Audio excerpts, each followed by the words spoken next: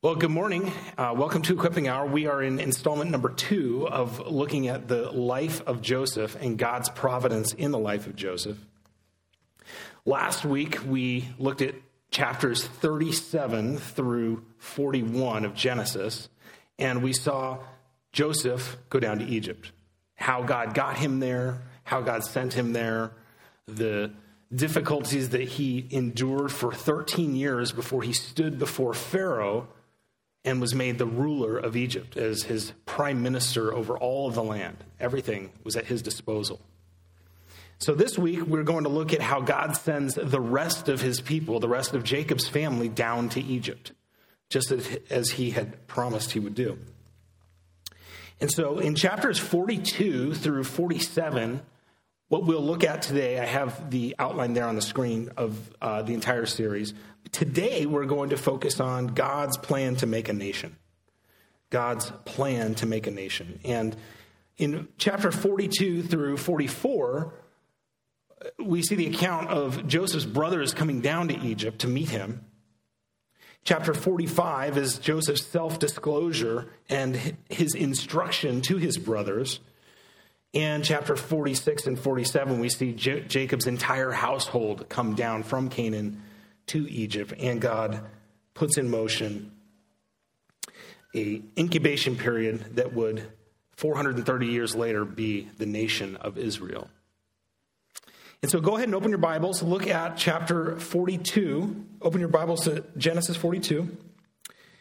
And I want you to just remember, as we go through this series, that the purpose of the series, the purposes that we have here for Equipping Hour, is to think rightly about God's providence. And sometimes just thinking rightly about God's providence in the moment is just to simply define it. And that is that God's providence is his sovereignty and his purposes. So God's sovereignty that cannot be violated, and his purposes which always come to pass. That is how we define God's providence. So that's purpose number 1. And then purpose number 2 to Equipping Hour is to just get familiar again with the details of the Joseph narrative, to put the story in its proper historical context and its place in God's redemptive plan, so we can observe all that the Old Testament saints looked forward to and gain some perspective from that. So let's begin by looking at the timeline. You guys have resources that you can download from the website. And here's the first one, the timeline. Today we're going to look at the section highlighted there in the red box. It's the center of the timeline, and here's a zoomed in piece of it. I'm not sure how well you can see that on the screen, but it's there for you on the website. So hopefully you're looking at those. The text says that, well, first let's go through a few notes on the timeline. What we're going to look at today is quite remarkable. There's a lot that happens in these 5 chapters. The first thing that we'll note is that where we left off is where the 7 years of abundance began, right? Joseph was put over all of Egypt by Pharaoh, and immediately the 7 years of abundance began when Joseph stood before Pharaoh. 6 years into that, Joseph had his 2 sons, Ephraim and Manasseh. And then the next year, the famine began. And the same year that the famine began, 2 years into the famine, kind of everything happens.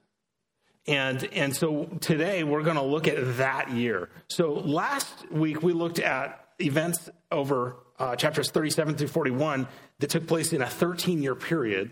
Today we're going to look at chapters 42 through 47, and those events take place in a 2-year period, and really a 1-year period. There's only one event that we'll look at today that happened the following year. So a lot happened in this year. You can see that at the top of the timeline, Sesostris III becomes the pharaoh during the famine year. And so we just have to be reminded that the pharaohs that Joseph served under were more than one. There was an abundance pharaoh, and then his son, a pharaoh that was ruling over Egypt during the time of the famine. It's possible that his father died suddenly, and so it makes sense that when Jacob finally does come down to Egypt, and Joseph says to him, "God has made me a father to Pharaoh," it can give you some context that this Pharaoh was quite young, quite a bit younger than Joseph. And another thing that happened is Joseph was reunited with his entire family. And really everything we're going to look at today happens in a 1-year period. And then later you see that last event. Joseph buys all the livestock, all the land, and all the people for Pharaoh the following year. And then you have this big gap, which is a 17-year gap till the next events that are recorded in chapters 48 happen. Jacob dying and then Joseph dying. So we'll look at that next week. So the text says that Jacob and his brothers came from Hebron and the Beersheba area down to see Joseph. And so I wanted to give you a depiction of what that route looked like. And so you've got a map, and if you can see the red line, you can see the land of Canaan there on the right, and then down the Nile Delta, Fayum Basin, where Joseph was stationed. At the top right of your screen there in Canaan, you've got Beersheba, the Hebron area, and then a 290-mile route to where Joseph would have been stationed in the Fayum Basin, where the large agricultural projects were, where he oversaw the construction of Sesostris II's pyramid and administrated government from there. To give you an idea, the journey from Canaan down to Egypt, where Joseph was a 290-mile route, and what you see there is an elevation change of only about 800 feet. So this is a long, flat, dusty route to Egypt. And a donkey caravan, which is what they would have been traveling with, would have taken maybe the brothers about 8 days. That would be fast, but that would be them without any supplies. And then the larger caravans that happen in the story when Jacob is brought down to Egypt, and then later when he dies and an entire Egyptian caravan is sent back up to Canaan, those caravans probably took 12, 14 days. So that'll give you an idea of what the back and forth looked like for them. And then the green arrow there right at the opening of the Nile Delta is an important waypoint in the journey. Twice in the journey, in the story that we're going to look at, the brothers are stopped, right? The first time they stop at a lodging place and find their money in their sacks, and that would have been their first night. And so I've given you an arrow there to show you about how far they would have made it. And then later in the story, once Joseph sabotages their plans and puts his silver cup in their satchels, he sends his people after them just a few hours out. And so that would have been even closer to that Fayum Basin there where Joseph was. And so just to give you an idea of where these events take place on their journey. Joseph was stationed in the ancient city called Lahun, and this is where the headquarters of the grain storage operation would have been. I have a photo of the complex there. This is the pyramid that would have been built under Joseph's supervision for Pharaoh. This is Sesostris II's pyramid. And then there would have been an administrative complex around that. We've seen some of those ruins. And so all of this took place on Joseph's watch. Got another photo of that area. So these ancient sites, are we able to get to the next one? Okay, here's another vantage point of that same pyramid. And you can see in the foreground other structures. Those would have been tombs of Pharaoh's officials. So inside those tombs, you'd find hieroglyphics, things written on the walls, and so we can see some of the history. That's where we gain some of our knowledge of the ancient Near East, all these epigraphical depictions of what happened during that period. And in one of those tombs, I'll give you an example of what would have been on the walls. The top is a photograph. The second is just a painting so you can see it a little bit better. But what you have here from the time period of Sesostris II and Sesostris III is a depiction of foreigners coming down to give gifts to Pharaoh. And so you can even notice the different dress that the foreigners have from the Egyptians there on your right. And so this is just a depiction of them bringing gifts down to Pharaoh. The depiction doesn't tell us whether or not they're bringing gifts down to Pharaoh to buy grain or to buy food, or simply because they were on the losing end of some of Sesostris III's military campaigns that existed in Canaan. But this is what it would have been like, and it's a good place to just start looking at the text, because Jacob saw that there was food in Egypt. Jacob saw that there was food in Egypt. And so what we'll do in beginning with chapter 42 is we'll review the story, and again, like we did last week, we'll skip like a rock over water over a lot of material just to get an idea of the flow of the story. And then we'll go back and look at some of the patterns that Moses records. So let's begin in chapter 42, verses 1 through 5. Now, Jacob saw that there was grain in Egypt, and Jacob said to his sons, "Why are you staring at one another?" He said, "Behold, I have heard that there is grain in Egypt. Go down there and buy some grain for us, so that we may live and not die." Then the 10 brothers of Joseph went down to buy grain from Egypt. But Jacob did not send Joseph's brother Benjamin with his brothers, for he said, "I am afraid that harm may befall him." So the sons of Israel came to buy grain among those who were coming, for the famine was in the land of Canaan also.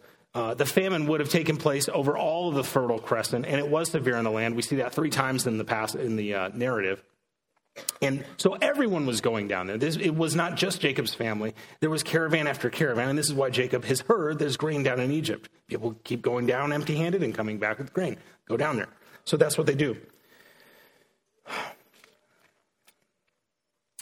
One detail I want you to notice from what we just read is that Jacob, Joseph, and Judah, through the course of the story, continue to ground their reasoning in the preservation of this particular family line.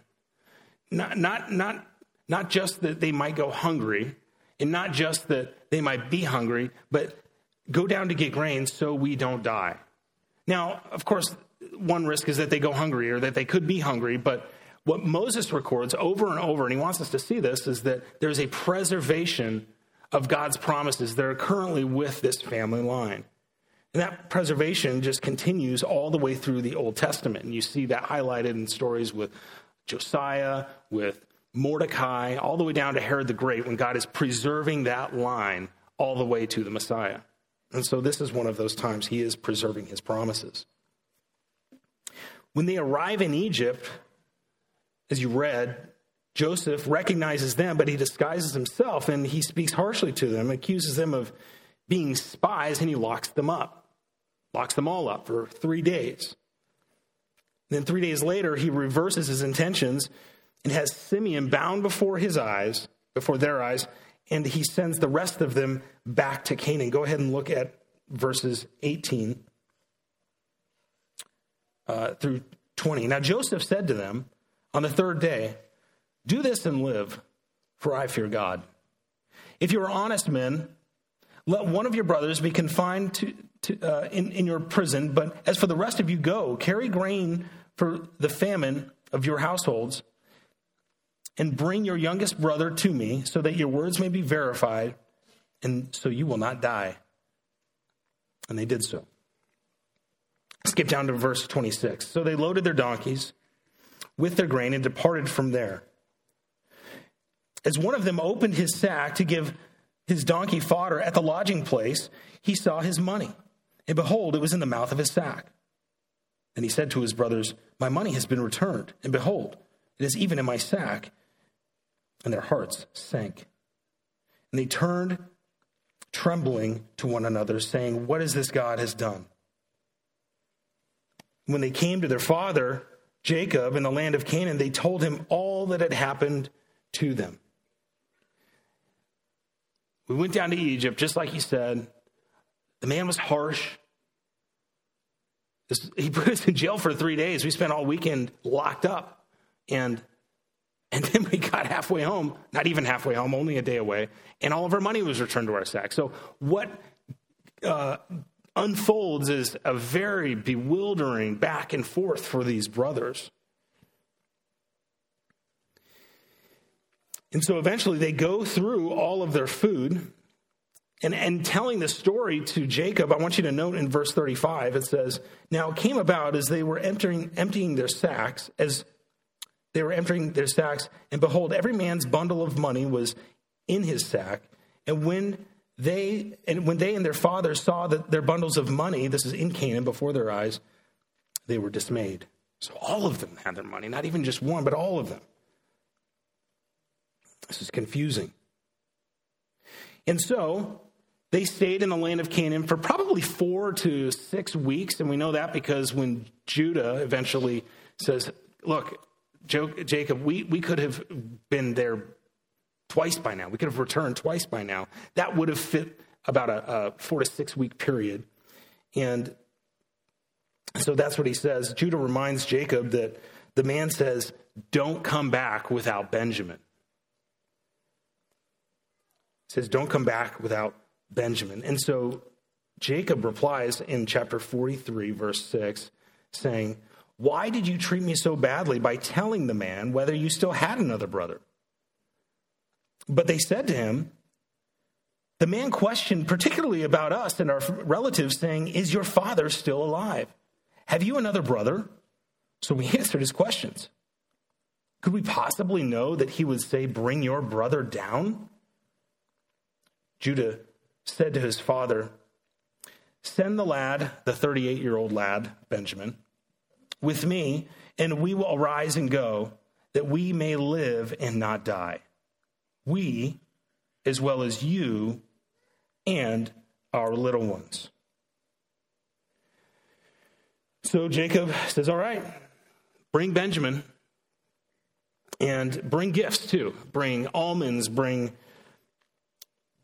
balm, bring everything from the land, the very best of the land. And guys, this time bring double the money and give it to them." So, verse 15, the men took this present and took double the money in their hand, and Benjamin as well. And they went and arose, and they went down to Egypt and stood before Joseph. And in their anxiety over all of this, they are afraid. They're afraid of what's going to happen. And when Joseph sees Benjamin, verse 16, he said to his house steward, "Bring the men into my house and slay an animal and make ready, for the men are to dine with me at noon." And so the man did as Joseph said. And they brought the men to Joseph's house, and they were afraid. They were afraid of what would happen next. They were afraid that their sins were going to come back to haunt them. And so, I want to look at verse 23, and I want you to take notice of something. This is maybe an extra detail to the main part of the story, but I do want you to see it. In their fear, they come to the house steward, the guy at the gate, and he says, "Peace be to you. Be at ease. Do not be afraid. Your God and the God of your father has given you treasure in your sacks. I had your money." And really nothing else is said about that exchange, but I think it's fascinating. What does this Egyptian house steward know about the God of their father? This was Joseph's house steward. That's why he knew about the God of their father. And this house steward, this servant, was in on it all with Joseph, carrying out the details of the plan that he had, which appears to have changed time and time again. This was a bewildering moment for Joseph as well. But just in that verse, you can see that Joseph's faith wasn't a secret one. Pharaoh knew about Yahweh. His administration knew about Yahweh. Joseph's closest circles knew about Yahweh. And they could confirm Joseph's reputation of depending on Yahweh. So much so that his servant at the gate says, "Don't be afraid. Your God and the God of your fathers have given you treasure." So Joseph comes home, and they share a meal together. But the bewilderment continues in their journey. Look at verses 32 through 34. So they served him by himself, that's Joseph, and them by themselves, and the Egyptians who ate with them by themselves, because the Egyptians could not eat bread with Hebrews, for that was loathsome to them. Now, they were seated before him, the firstborn according to his birthright, and the youngest according to his youth. And the men looked around at each other in astonishment. This was a confusing journey for these men. But God was at work, and we'll see what God was doing in them. The next morning, all the brothers depart together, and Joseph sabotages their plan by putting his special cup, his silver cup, in their bags, sending them on his way. But just as they have departed, not far out, probably just hours, on the way to crossing the Nile, he sends his men after his brothers, and they are confused all the more. Their reaction is, look, enough is enough. And then look at verse 8 of chapter 44. This has got to be Reuben.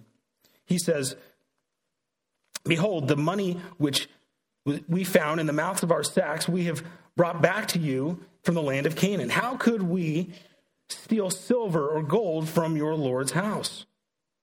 With whomever your servant it is found, let him die. And we also will become the Lord's slaves, or your Lord's slaves. And so they drop their sacks, and his men find the silver cup. They tear their clothes, and now they're at the mercy of Joseph once again.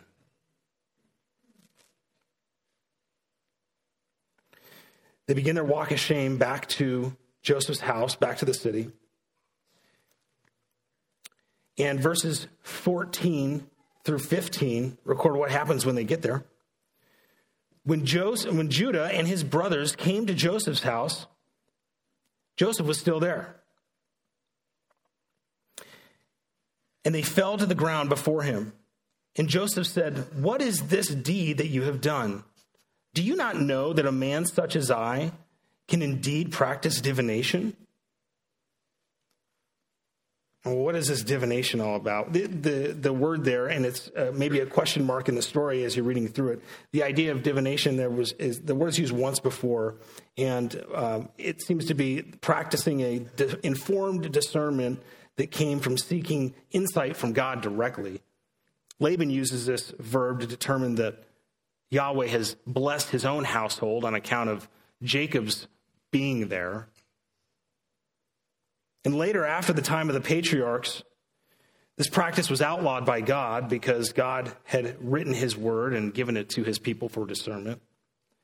Nevertheless, Joseph pierces their conscience with the fear of God, and Judah replies in verse 16 and says, what can we say? What can we say to my Lord? What can we speak? And how can we justify ourselves? God has found out the iniquity of your servants. Behold, we are my Lord's slaves, both we and the one in whose possession the cup has been found. So now bewilderment has become total helplessness. And what follows helps us answer a couple of questions.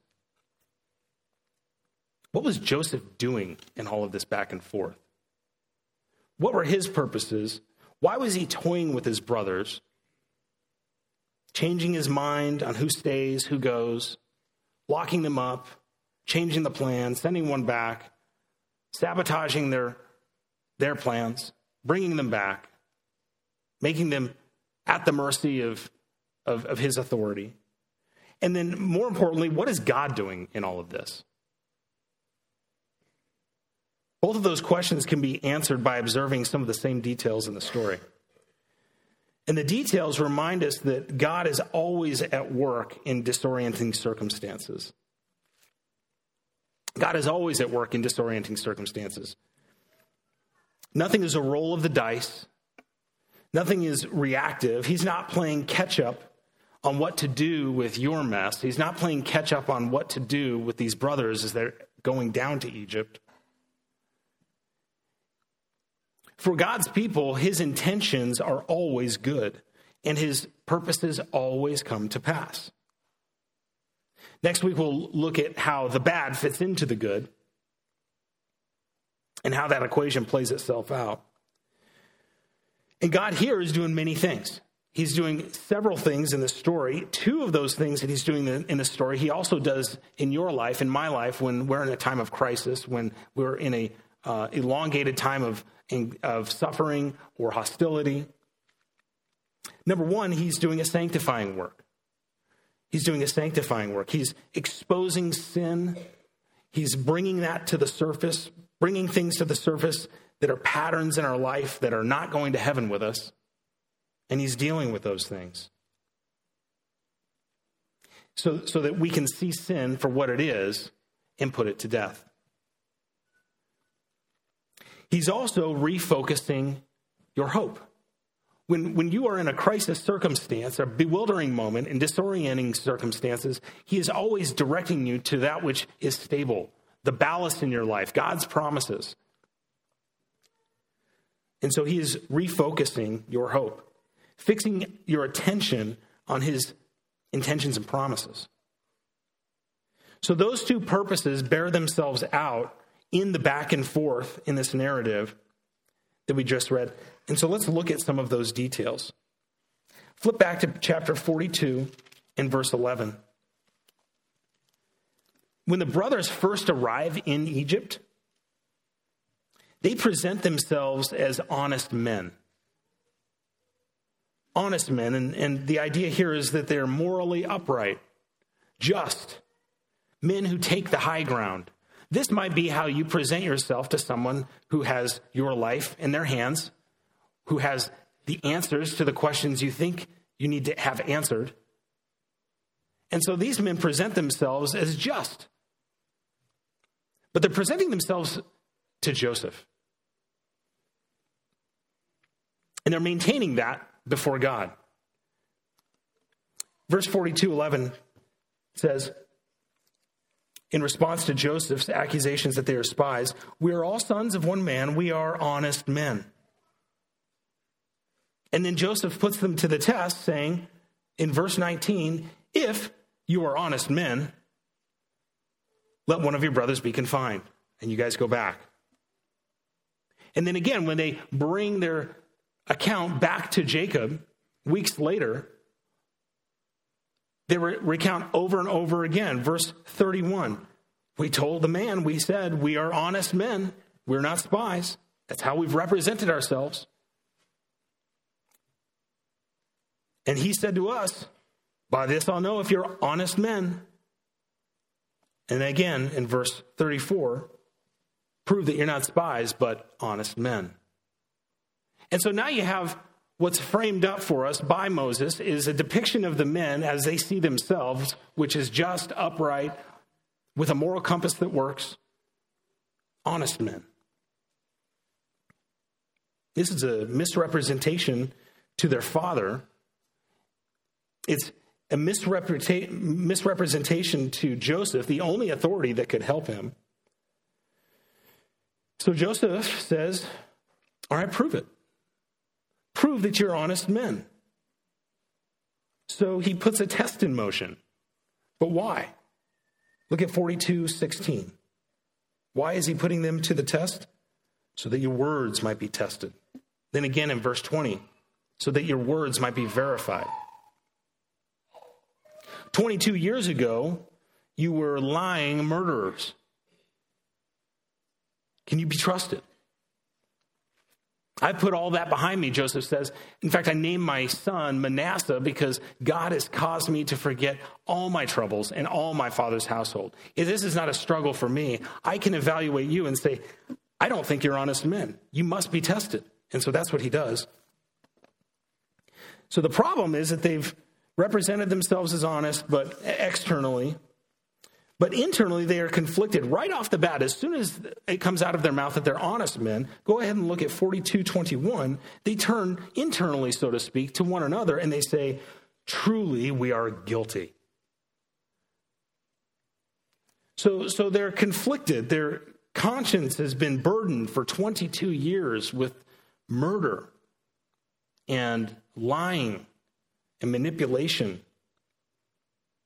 And Joseph knew this. Joseph knew that they had another brother as well. And so the nature of his test wasn't to verify whether or not he had a brother, but the test was a real test. This was a genuine test that Joseph wanted to put before his brothers to say, have you changed at all? Are you any different than you used to be? Because the brothers that I know are murderers. Can you be tested? Can you be trusted? That was the issue here.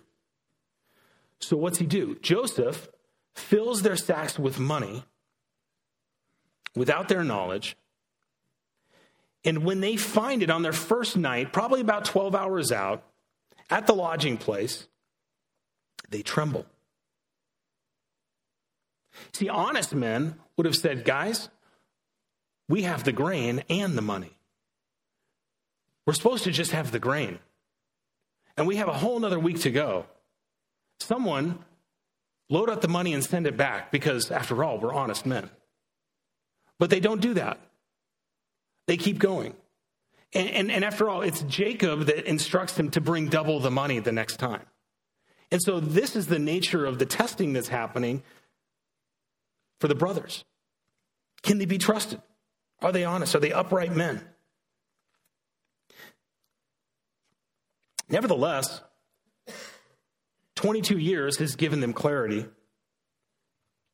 Judah, if you notice in verse 28, says,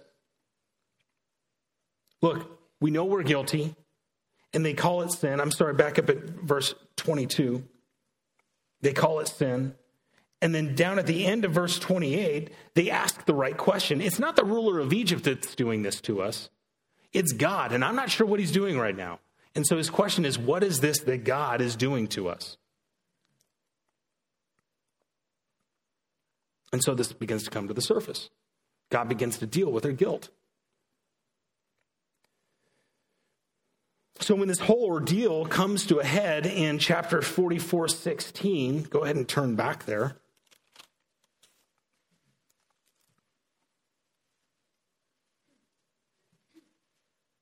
And they no longer have any control over their circumstance. They come to grips with their guilt. And Joseph says, now you can go.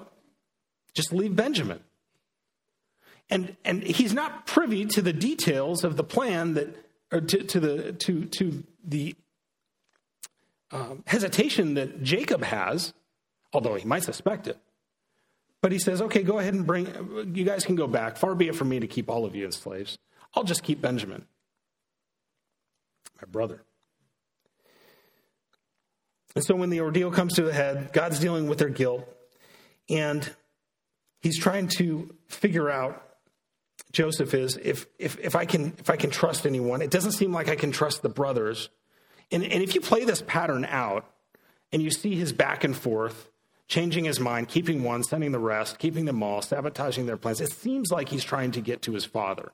It appears that he's trying to get to his father whom he can trust. Maybe he can trust Benjamin. Maybe he discloses to Benjamin who he really is.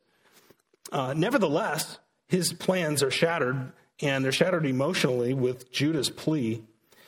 Judah pleads with Joseph, the ruler, and what he says breaks him. Judah recounts the whole ordeal in humility in the following verses. And after all, this has been a testing time for Joseph as well. 3 times throughout the story, right, he's had to go find a place to weep. He wasn't looking for this occasion. Perhaps during the famine, he thought, maybe I'll see my brothers. But the entire world was coming to him.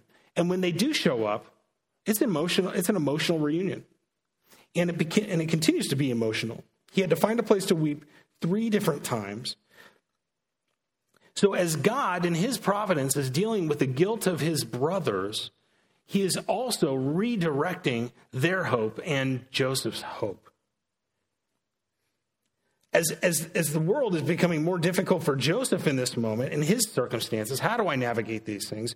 What comes out of him has to do with the hope that has been in him since he was sold into slavery 22 years earlier. And that's just the nature of how hard circumstances work. Difficult circumstances squeeze you, and whatever has been your hope, whatever resonates with you, whatever you've been looking forward to, is what comes out. And that can go several different ways. If your mind has been stuck on difficulties with a self-focus, then anxiety and fear will come out. However, in Joseph's case, what we see is an example of what should come out of a believer. Someone who trusts in God's promises, looking forward to the future fulfillment of those promises, because nothing this side of heaven is guaranteed. Joseph believed that. You believe that as a Christian. And so look what comes out of him. It's what's been in him the whole time.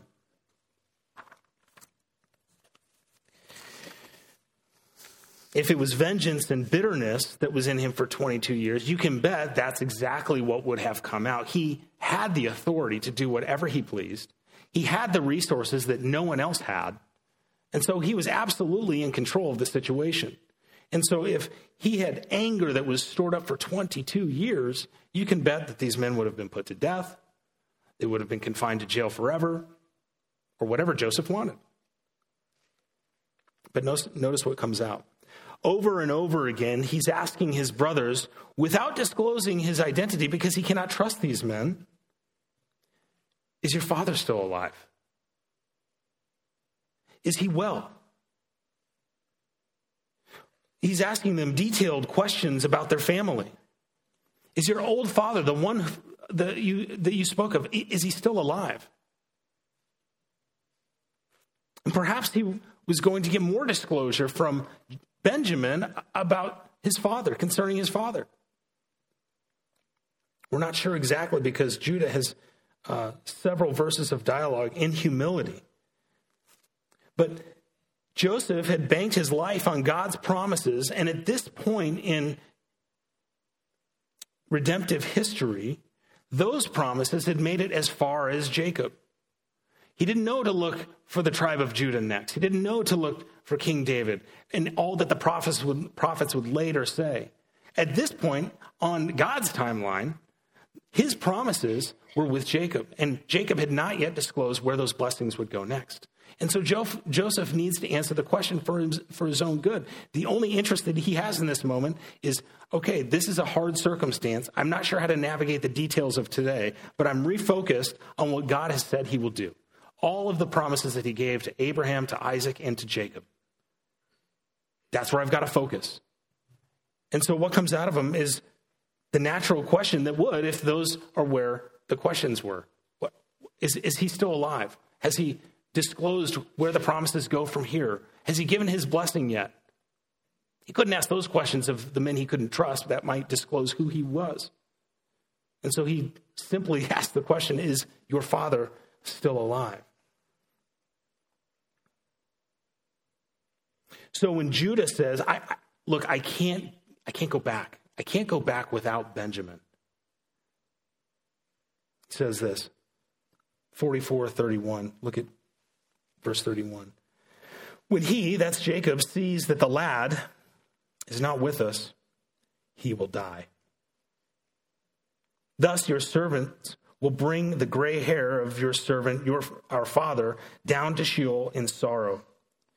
For your servant, that's Judah, became a surety for the lad to my father, saying, if I do not bring him back to you, then let me bear the blame before my father forever. Now, therefore, please let your servant remain instead of the lad as a slave to my Lord. And so here Judah says, look, just keep me. And that is utter humility. His plans were to go back. He had a promise that he made to his father, and he's following through in humility as an honest man. Saying, keep me, make me your slave, and send Benjamin back. For how shall I go up to my father if the lad is not with me, for fear that I would see the evil that would overtake my father? And overwhelmed with emotion Whatever plans Joseph had for his brothers came to a halt, and he breaks. 45. Then Joseph could not control himself before all those who stood by him and cried, "Have everyone go out from me." So there was no man with him when Joseph made himself known to his brothers. He wept so loudly that the Egyptians heard of it, and the household of Pharaoh heard of it. And then Joseph said to his brothers, "I am Joseph. Is my father still alive?" Certainly could hear a pin drop. His brothers couldn't answer him, for they were dismayed at his presence. So Joseph comforts his brothers. He discloses to them in that moment, pastorally even, with love, God's plans. He says, look, there's 5 more years of this. They didn't know that at the time. And so perhaps they're hoping the best for the famine may have motivated them to just keep going in the first place. You know what? Winter rains are coming. Let's just get out of here. I'm never going back down there again. In fact, I'm going to learn how to fish. But he says, look, there's 5 more years of this. So he discloses God's plans, and then he discloses God's purposes as well. Look at verse 5 and 7 in particular. He says, now do not be grieved or angry with yourselves because you sold me here, for God sent me here. That's a perspective of someone who's hoping in God's promises. Before you to, purpose statement, preserve life. And in the Hebrew text, to preserve life is right there at the beginning of the verse. That was God's purpose, and that was the first thing that is on Joseph's mind, God's purposes. That's the order in which you can have a ballast in your life, to keep God's purposes front and center. And so that's what he does. He says, to preserve life, God has done this. And then verse 7, another purpose statement.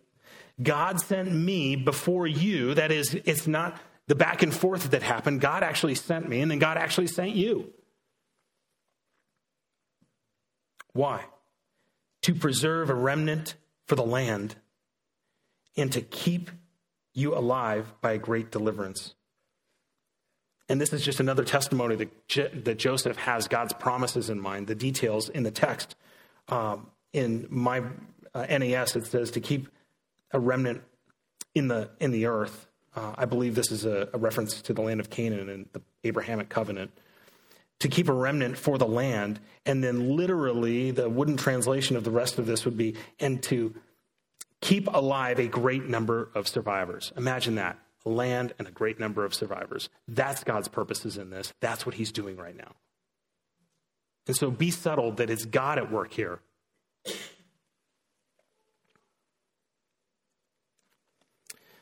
For Joseph, God's promises were more formative than his circumstances.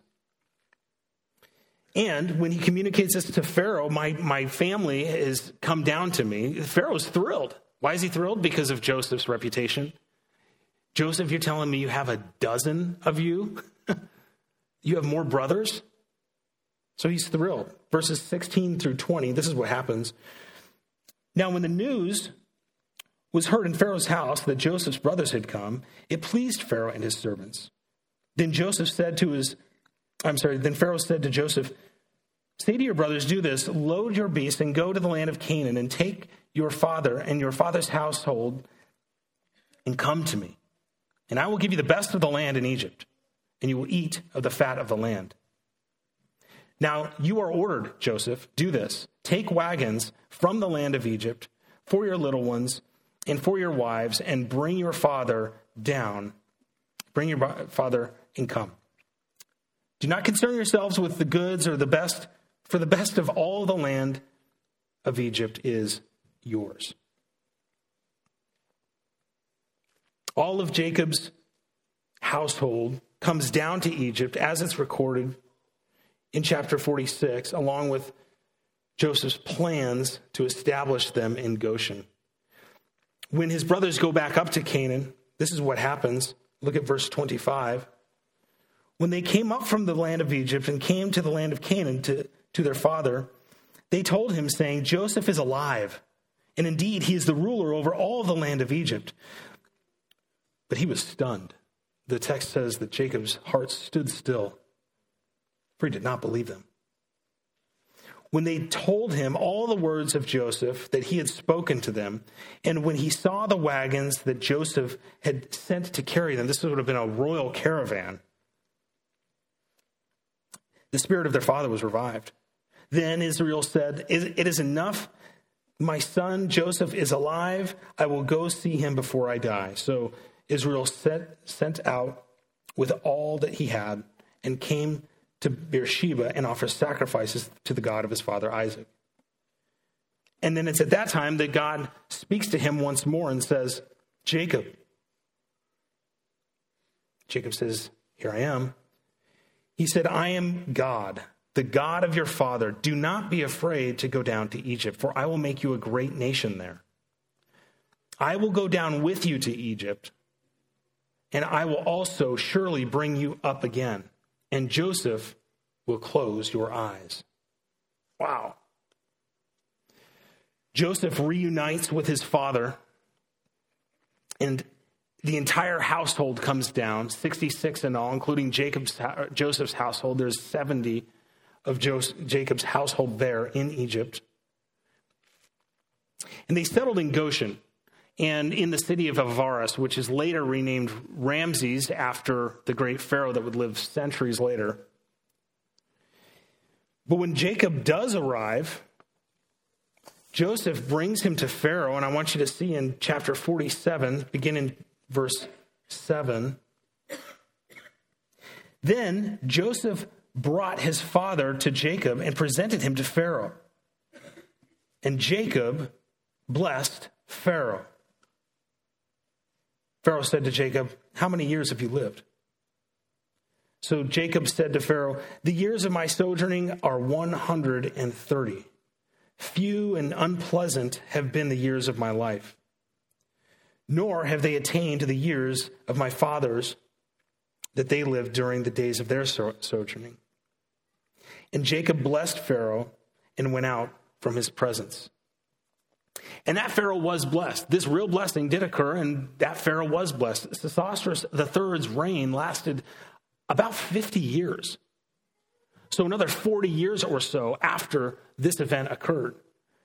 And so with Joseph's influence on Pharaoh and Jacob's blessing that he gives to him, this Pharaoh accomplished more than any other Pharaoh before him. And the archaeological and epigraphical records tell us that during his reign, the political landscape changed completely.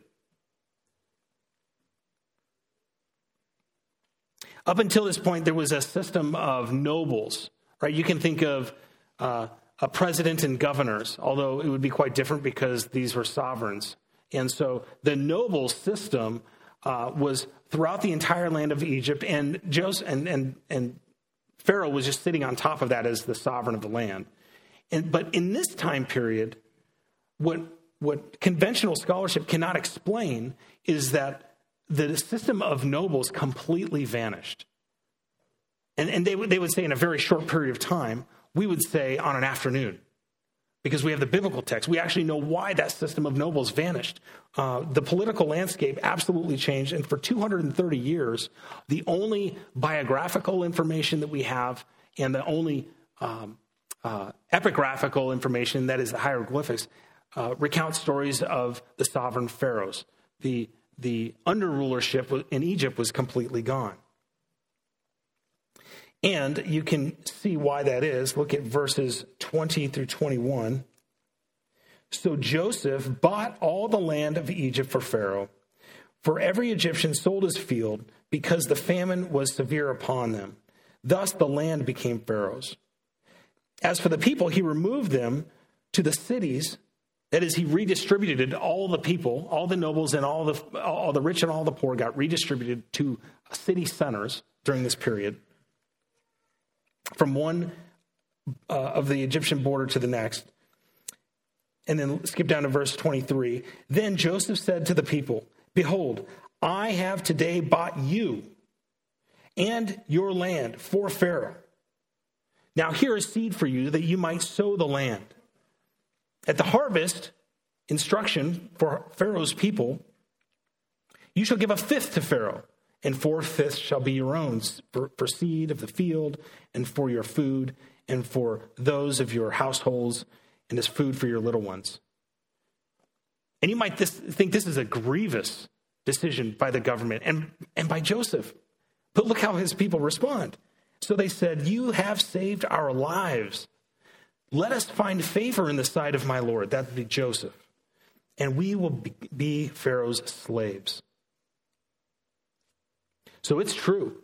Last week we reviewed where the dream that Pharaoh had and what Joseph had interpreted said that the abundance would be great years of abundance, but the famine would be so bad that the abundance would be totally forgotten. And so that is what happened. Joseph bought all of the land, all of the livestock, and all of the people, save the priests in the cult worship system that they had, for Pharaoh's, as Pharaoh's personal assets. And so for 230 years, historically, we don't even see any writing about these other people. It's Pharaoh and everybody else. It's quite fascinating. And so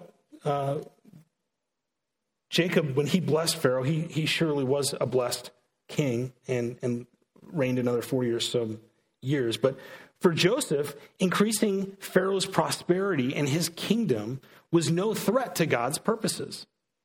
And so he didn't have God's purposes in one hand, his promises, and then try to be the solver for God's promises. He was dependent on God's promises, looked forward to those promises, and knew that his job was today where God had him. And so he was faithful to what God had in front of him that day. And for Joseph, his job was to increase the reign of his master on the earth. And he knew that this would be no problem for God. In fact, he might have even recalled that God told Abraham, surely your people, your descendants will become slaves in a land not their own 400 years. I have no doubt in my mind that Joseph, as he got older, saw this is exactly what's going to happen. It's going to happen here in Egypt. And I played a role in that part. And he wouldn't have said, I'm grieved over increasing Pharaoh's kingdom. He would have said, God had me do a job and I did that job faithfully. I did it well here on the earth. And no expectation this side of heaven is where my hope is. And so we can learn from that. And so in that way, Joseph and the prophet Daniel have some parallels, right? Both lived as high officials under a pagan king, looking forward to future expectations. And yet for the moment that they lived in, they administrated government with exemplary leadership as a slave, submitting to their earthly authority with an unwavering faith. And so I have one more photo for you just to demonstrate that this is perplexing to modern scholarship that sees tombs from this period that are unfinished.